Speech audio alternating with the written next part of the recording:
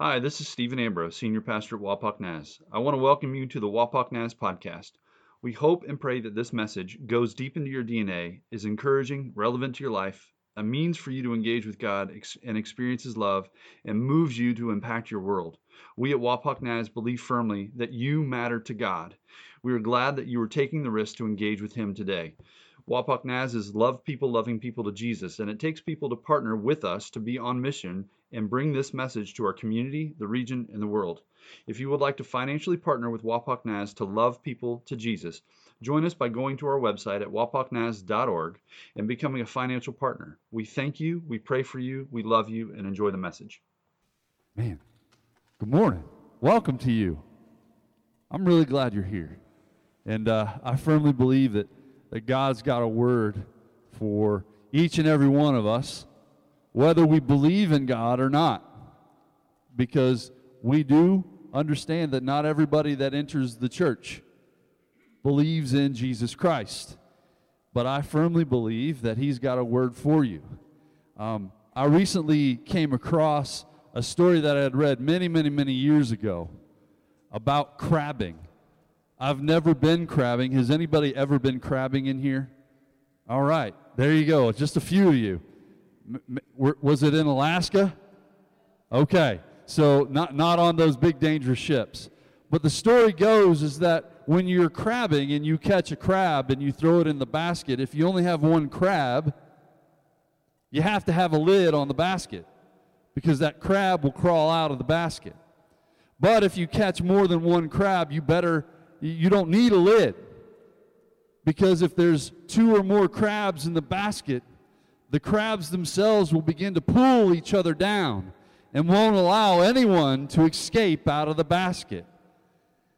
Have you ever had anyone in your life, maybe past or present, that has held you, bound you, pulled you down from one, two, or a few of the decisions that you have made in your life?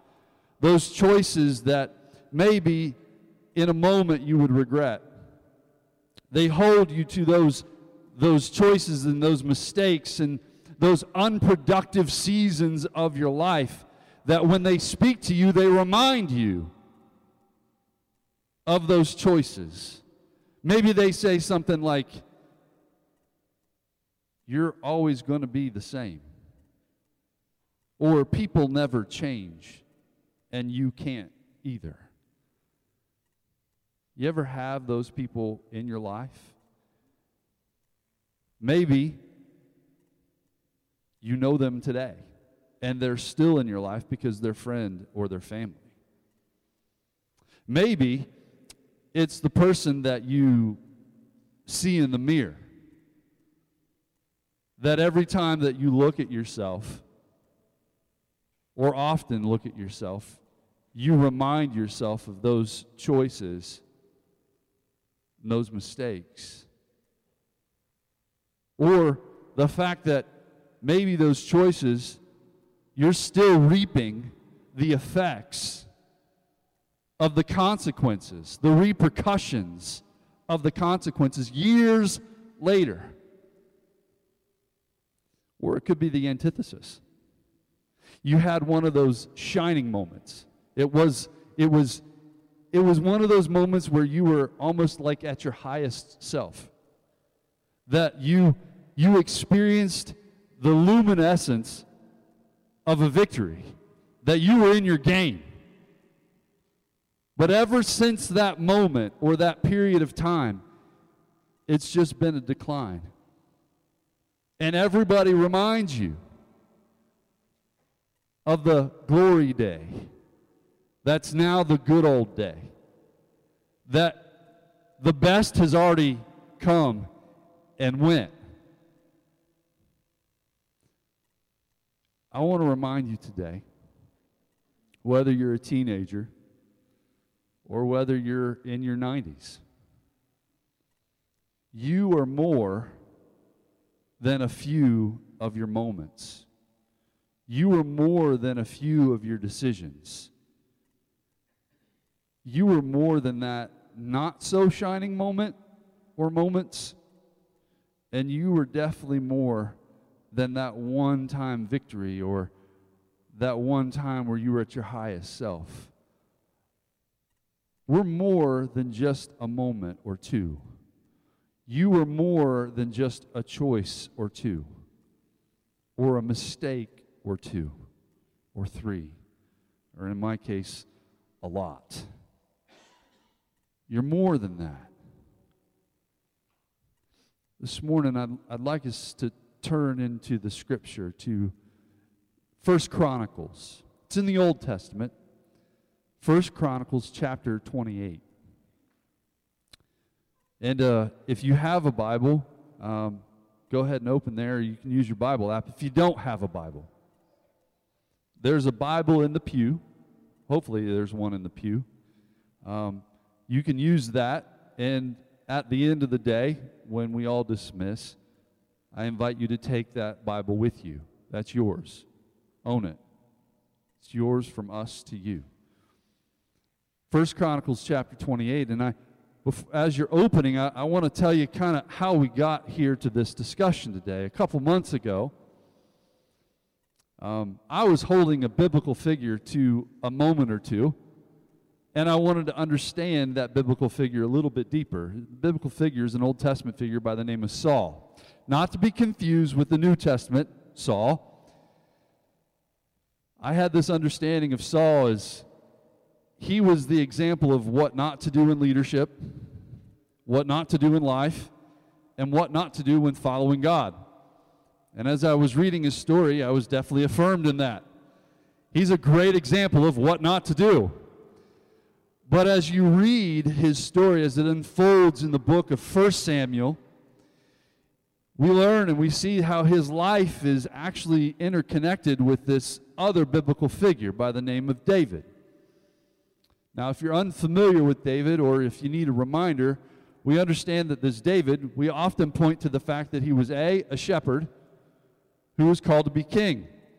And he was of the fame of slaying Goliath, taking off his head, and the fame of Bathsheba, the adulterous choice that he made with one of his soldiers' wives. We often hold him to those moments, and I was looking at Saul's life and David's life, and I saw how Saul's life at the very end of his life was an undignified moment. In comparison, where we're going is 1 Chronicles chapter 28. It's David's last moment. His final days, where his borrowed breath is about to be recalled. And this is contrast to Saul. This is a moment of dignity and respect, a passing of the baton, if you will. So let's jump there. 1 Chronicles chapter 28. And if I misread anything, forgive me, because my contacts, they're giving me some fits today. Verse 1, 1 Chronicles chapter 28. David summoned all the officials of Israel to assemble at Jerusalem, the officers over the tribes, the commanders of the divisions in the service of the king, the commanders of thousands and commanders of hundreds, and the officials in charge of all the property and livestock belonging to the king and his sons, together in the palace with the palace officials, the mighty men, and all the brave warriors. There were a lot of people, lots of folks. King David rose to his feet and said, "Listen to me, my brothers and my people.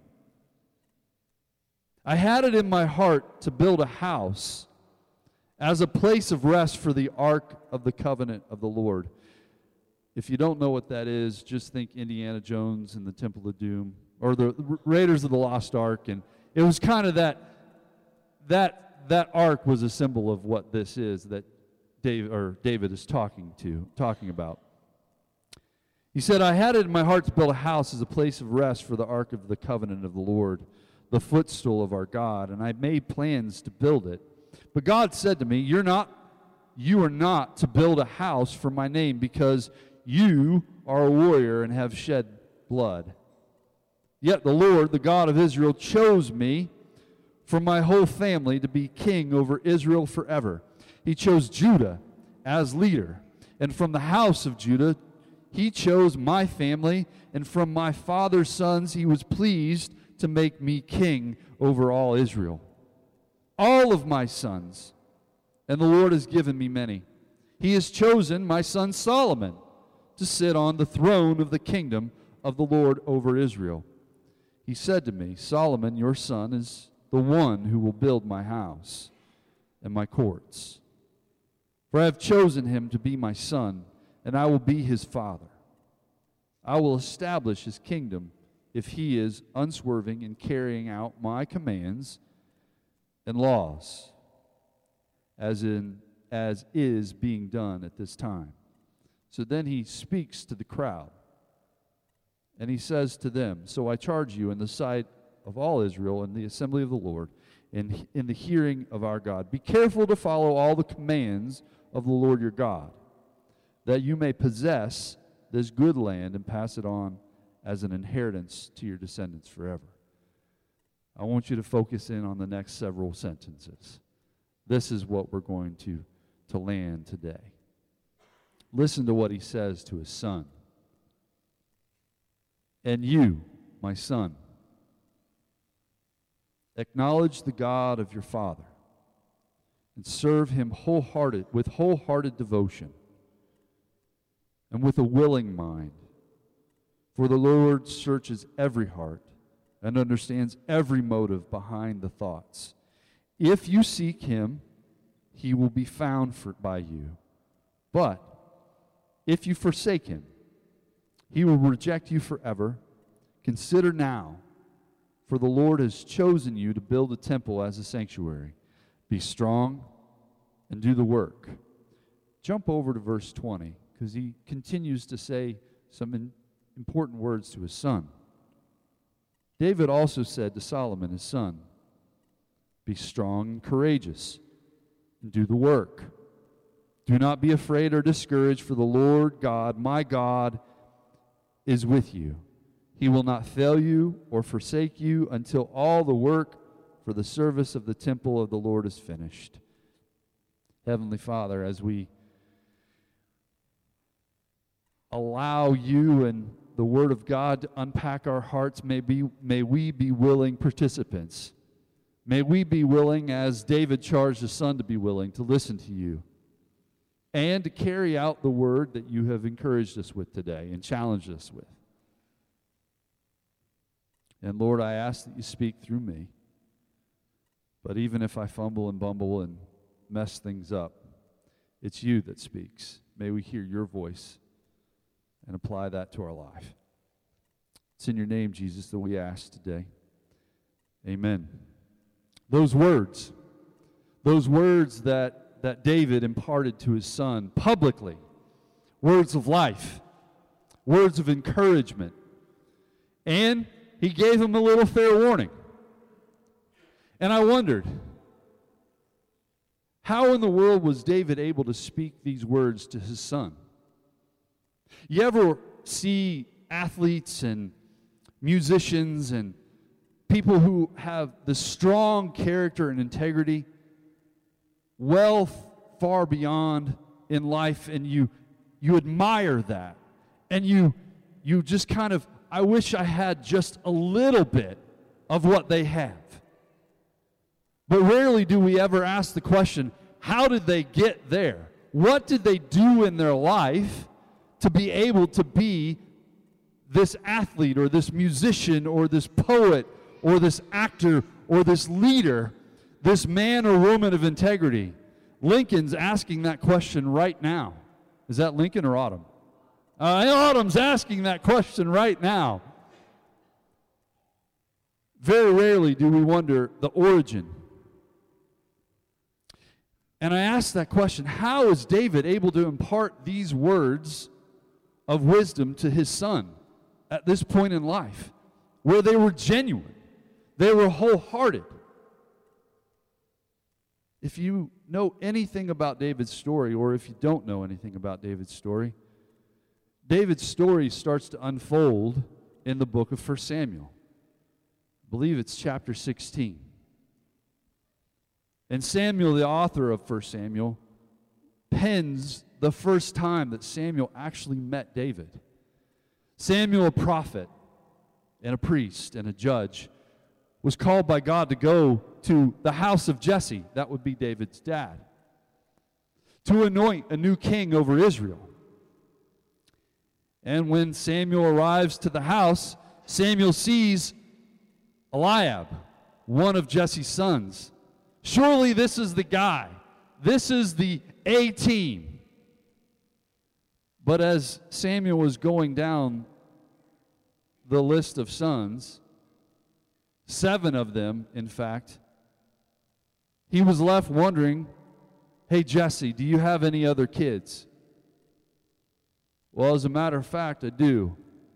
I have one. His name's David. He's out hanging out with the sheep. Call him in.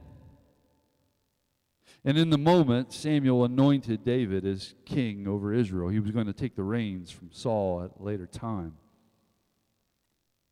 David is the 8th son. I can imagine how dinner was around the table. He got the scraps. He had to fight for what he had, right? His father didn't think enough of his youngest son to think that maybe this kid would be the one that's called. It was everybody else. Fast forward to 1 Samuel chapter 17. David's dad says, David, come here. I need you to be Uber Eats for your brothers. So David becomes, an Uber, taking food to the front lines of war for his older brothers. And when he gets to the front lines, his older brothers continue with the mindset of their father. What are you doing here? They essentially accuse him of being nosy and a busybody, conceited and wicked. But David delivers not only the food, but he delivers the Israelite people from fear and a Philistine army. So much so that with Goliath's head on a platter, the rest of the Israelite armies go chasing after the Philistines. His father and his 7 brothers didn't believe in their own little brother enough to think that he was amounting to anything. How in the world was David able to impart these words of wisdom to his son in his last days? There's another story that we hold David to. It's that story of one choice leading to another choice that's an avalanche of choices. On the day where the kings went off to war, David stayed home and slept, right? David stayed home when he should have been to war, leading his military. And as he was idle, not doing much, he steps out on his balcony and sees this beautiful young lady bathing. Choice after choice after choice, small snowball coming to an avalanche of other choices, leading to an adulterous moment with Bathsheba, leading to premeditated murder of her husband, leading to a whole year of silence between he and God, until God used the prophet Nathan to confront David in a clever way, opening his chest cavity and revealing the burden and the fact that he's been buried by all of the choices that he made when he should have gone out to war. See, I think for us, if you're in the church at any time and you learn about this guy David, those are the scenarios, those are the situations, those are the stories that we hold him to. The shining moments and the not so shining moments. That he's no more than those. So how in the world can David this king, at the end of his days, many of us sitting here think the end of our days are way far away from us. However, the end of your days can be today. Let's just keep that in perspective. But at the end of his days, as he's standing publicly in front of everybody and his son beside, he says these words: acknowledge God. There was a time, son, that I didn't acknowledge God. There was a time that I pushed God aside and chose some things that I'm still reaping the repercussions even to this day in our family. You've seen it. Acknowledge God. Seek Him, because there was a time I didn't. If you seek Him, you'll find Him. How in the world is David able to stand there with his son? And it dawned on me. This guy, David, is just like you and me. There are people in our life, in the basket of our life, pulling us down. We're trying to escape this basket, and they keep pulling us down. Just like David's dad. Just like David's brother. And then David's a lot like us, where we shoot ourselves in the foot sometimes. Where we make a choice and a decision in the moment, thinking this is what we want. This is what I want. But we realize after we make the choice, there's a lot of fallout that happens. He's a lot like us. How was he able to say these words to his son? Acknowledge the God of your father and serve him with wholehearted devotion. David made a huge mistake. How can he say to his son, serve God with wholehearted devotion, if he made that huge mistake, which led to the death of one of his soldiers and a huge cover-up?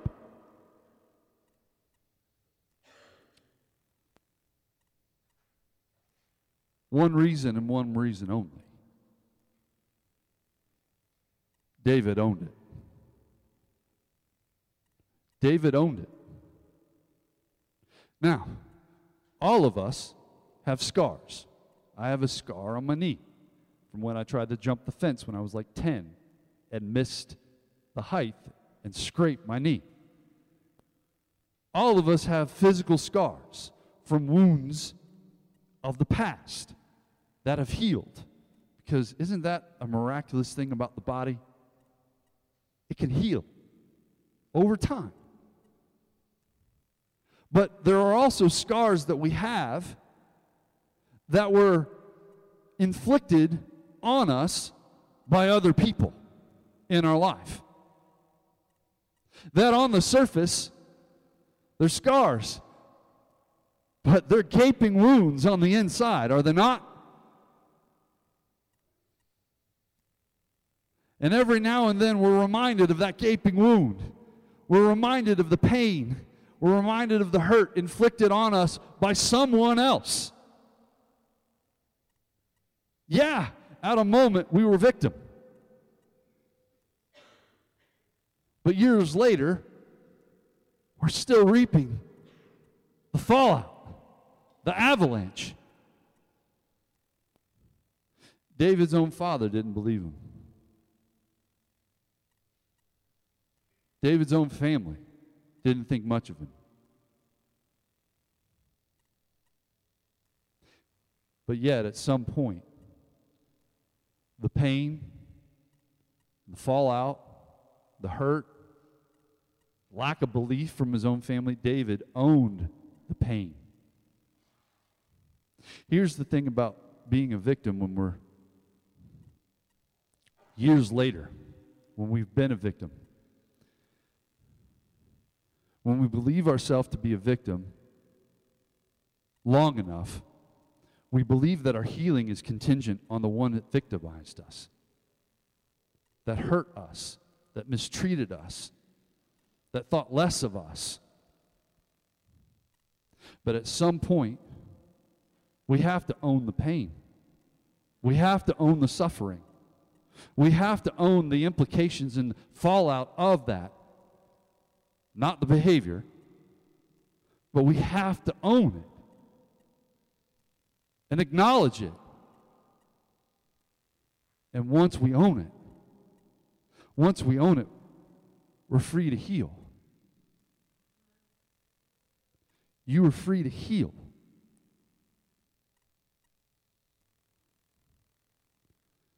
David owned it. The other thing that David did was he owned his choice. He owned the decisions that he made when he was supposed to go off to war. That led to his eyes seeing this bathing beauty, which led to finding out who she is, which led to inviting her to his house, which led to whatever happened that night, which led to calling that woman's husband from war home so he could cover up the fact that she was pregnant. And when that man had honor and integrity and honesty and didn't sleep with his wife because he felt he should be on the front line, David sent him back to the front lines and told everybody to withdraw so that he would die. It was all a cover-up. At some point, David was confronted with this.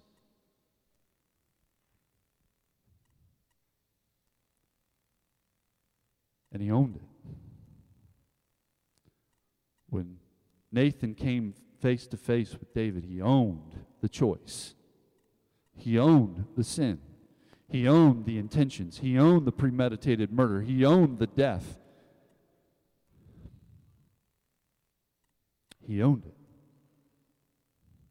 Psalm 32, Psalm 51, those two psalms tell us of what happened on the inside of David as a result of his sin and his mistakes, but also as a result of grace. See, God handles our sin by forgiving us, right?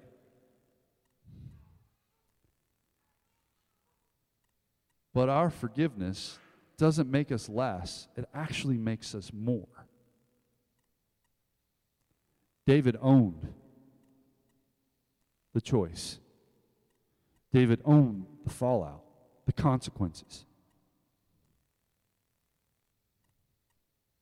I think sometimes we get really angry with God because He might take away our sin and grace us, but He doesn't take away the consequences. And we just go, why aren't you taking that away too? Well, that's the power of your choice, isn't it? That's the power of your choice. That's the power of free will that God gives us. So, today, very simply, I challenge you to own it. That is the most courageous and extraordinarily humble things you can do. And one of the most powerful things you can do. There's a story in the New Testament. Jesus is risen from the dead on that Resurrection Sunday. He kind of walks through walls. His disciples and many of the followers are in the room, and if I were one of them, I'd probably pee my toga. Jesus is coming through the wall. What in the world? And he says, peace be with you, and he breathes on them, and they receive the Holy Spirit, and he said, I'm sending you. But there was a disciple that wasn't there. Thomas. We give him a bad rap because we call him the doubter, right? I call him a heroic pessimist. I like to be a little positive, right? Thomas wasn't there. And later, he actually gathers with the rest of the crew. And they said, hey, we saw Jesus. Resurrected Jesus. And maybe this is where that doubter comes into play. He said, unless I see his scars, unless I can put my finger where the nails were, I won't believe it. I ain't going to believe it. A week later, Jesus shows up again through the wall. Locked doors. They were afraid. They were afraid what would happen to Jesus would happen to them. They were afraid. And he shows up. He speaks directly to Thomas. He says, peace be with you. Because Thomas's brain was racked of all the events that were happening. This is the guy I gave my life to, and he was dead. You expect me to believe that he's risen? No. Jesus says, peace be with you. And then Jesus offers up his scars. He says, Thomas, put your finger here, right where the nails were. Hey, Thomas, put your hand in my side where they pierced it. Stop doubting and believe. In other words, Jesus said, hey, Thomas, I'm owning my scars. I own them. They were inflicted by other people. But I'm going to own them for you. And I need you to own my scars. Thomas, I need you to put your finger where those nails were. Own my scars because they're for you. And because I own my scars, here comes the healing of all humanity. Because I've owned my scars. Thomas, I need you to own them with me. Folks, today, it doesn't matter the past. The crab's trying to pull you down. Those not so shining moments or the pinnacle shining moments. You're more than just a few. You're a life full. But today, the challenge is to own. It may have been done to you, and you're dealing with the repercussions. Or you may have chosen A, B, C, all the way through double Z. And you're reaping those benefits or those consequences and those repercussions. But today, your freedom is in owning it. Don't hide any longer. Because once you begin to own them, healing begins to happen in you. And God can use that to heal other people.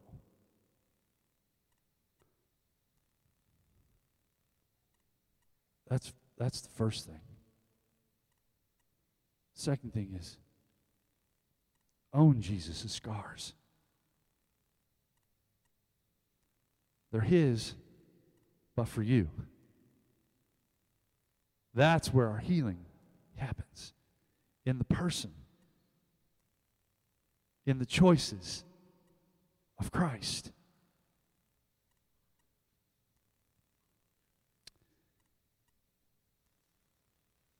There's a line in the story that we read.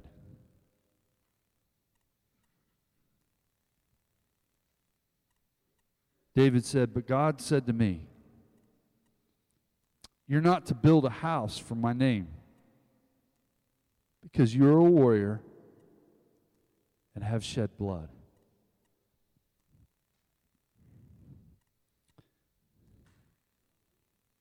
But Jesus, the mighty warrior, shed his own blood, that you and me might be warriors covered in his blood, who fight from victory, won when he shed his blood. Own his scars today. Would you mind bowing your heads and your hearts?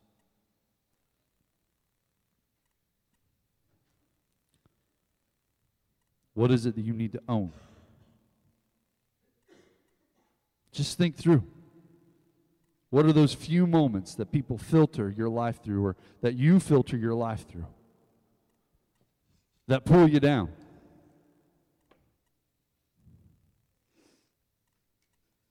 What is that pain that you're experiencing day in and day out that you're reminded of? Whether it was inflicted by someone or by your own self. What do you got to own today? What sin do you need to own today?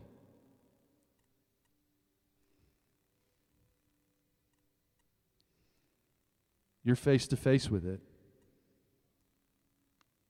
Your heart shows it.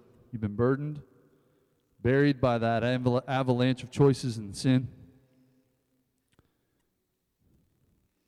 David could say the words he said to his son because he owned it. God's grace covered him.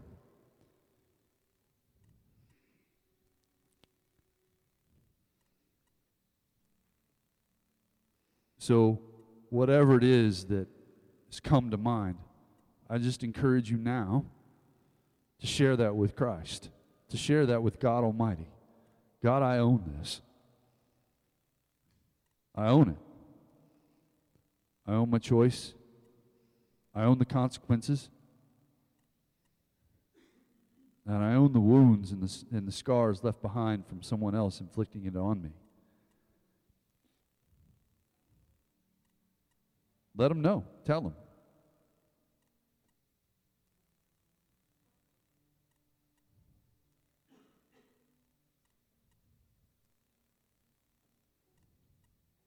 Jesus, today we thank you for the choice you made. It wasn't an easy choice at all. You wrestled with it in the garden. You struggled with it. It tore you up on the inside. Yet you concluded that this was the only way. This is what God had for you and had for us, and you chose to allow your blood to be shed. No one took your life from you. You gave your life for us. And it is by your blood, Jesus, that we are covered when we ask for forgiveness. It is grace that washes us and cleanses us.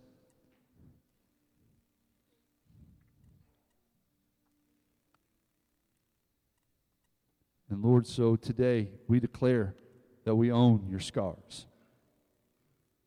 We own the holes in your wrists and in your feet.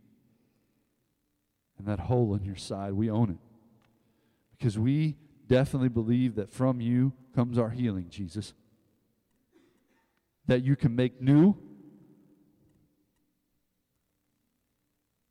what was broken.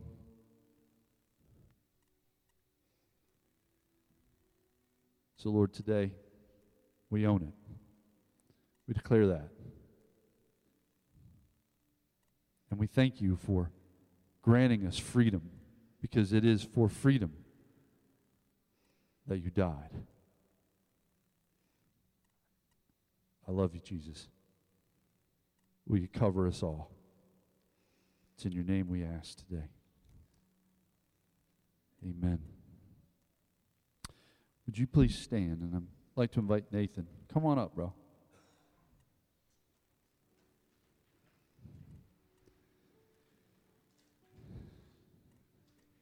If you listen to Nathan's voice, he had an extra dose of puberty.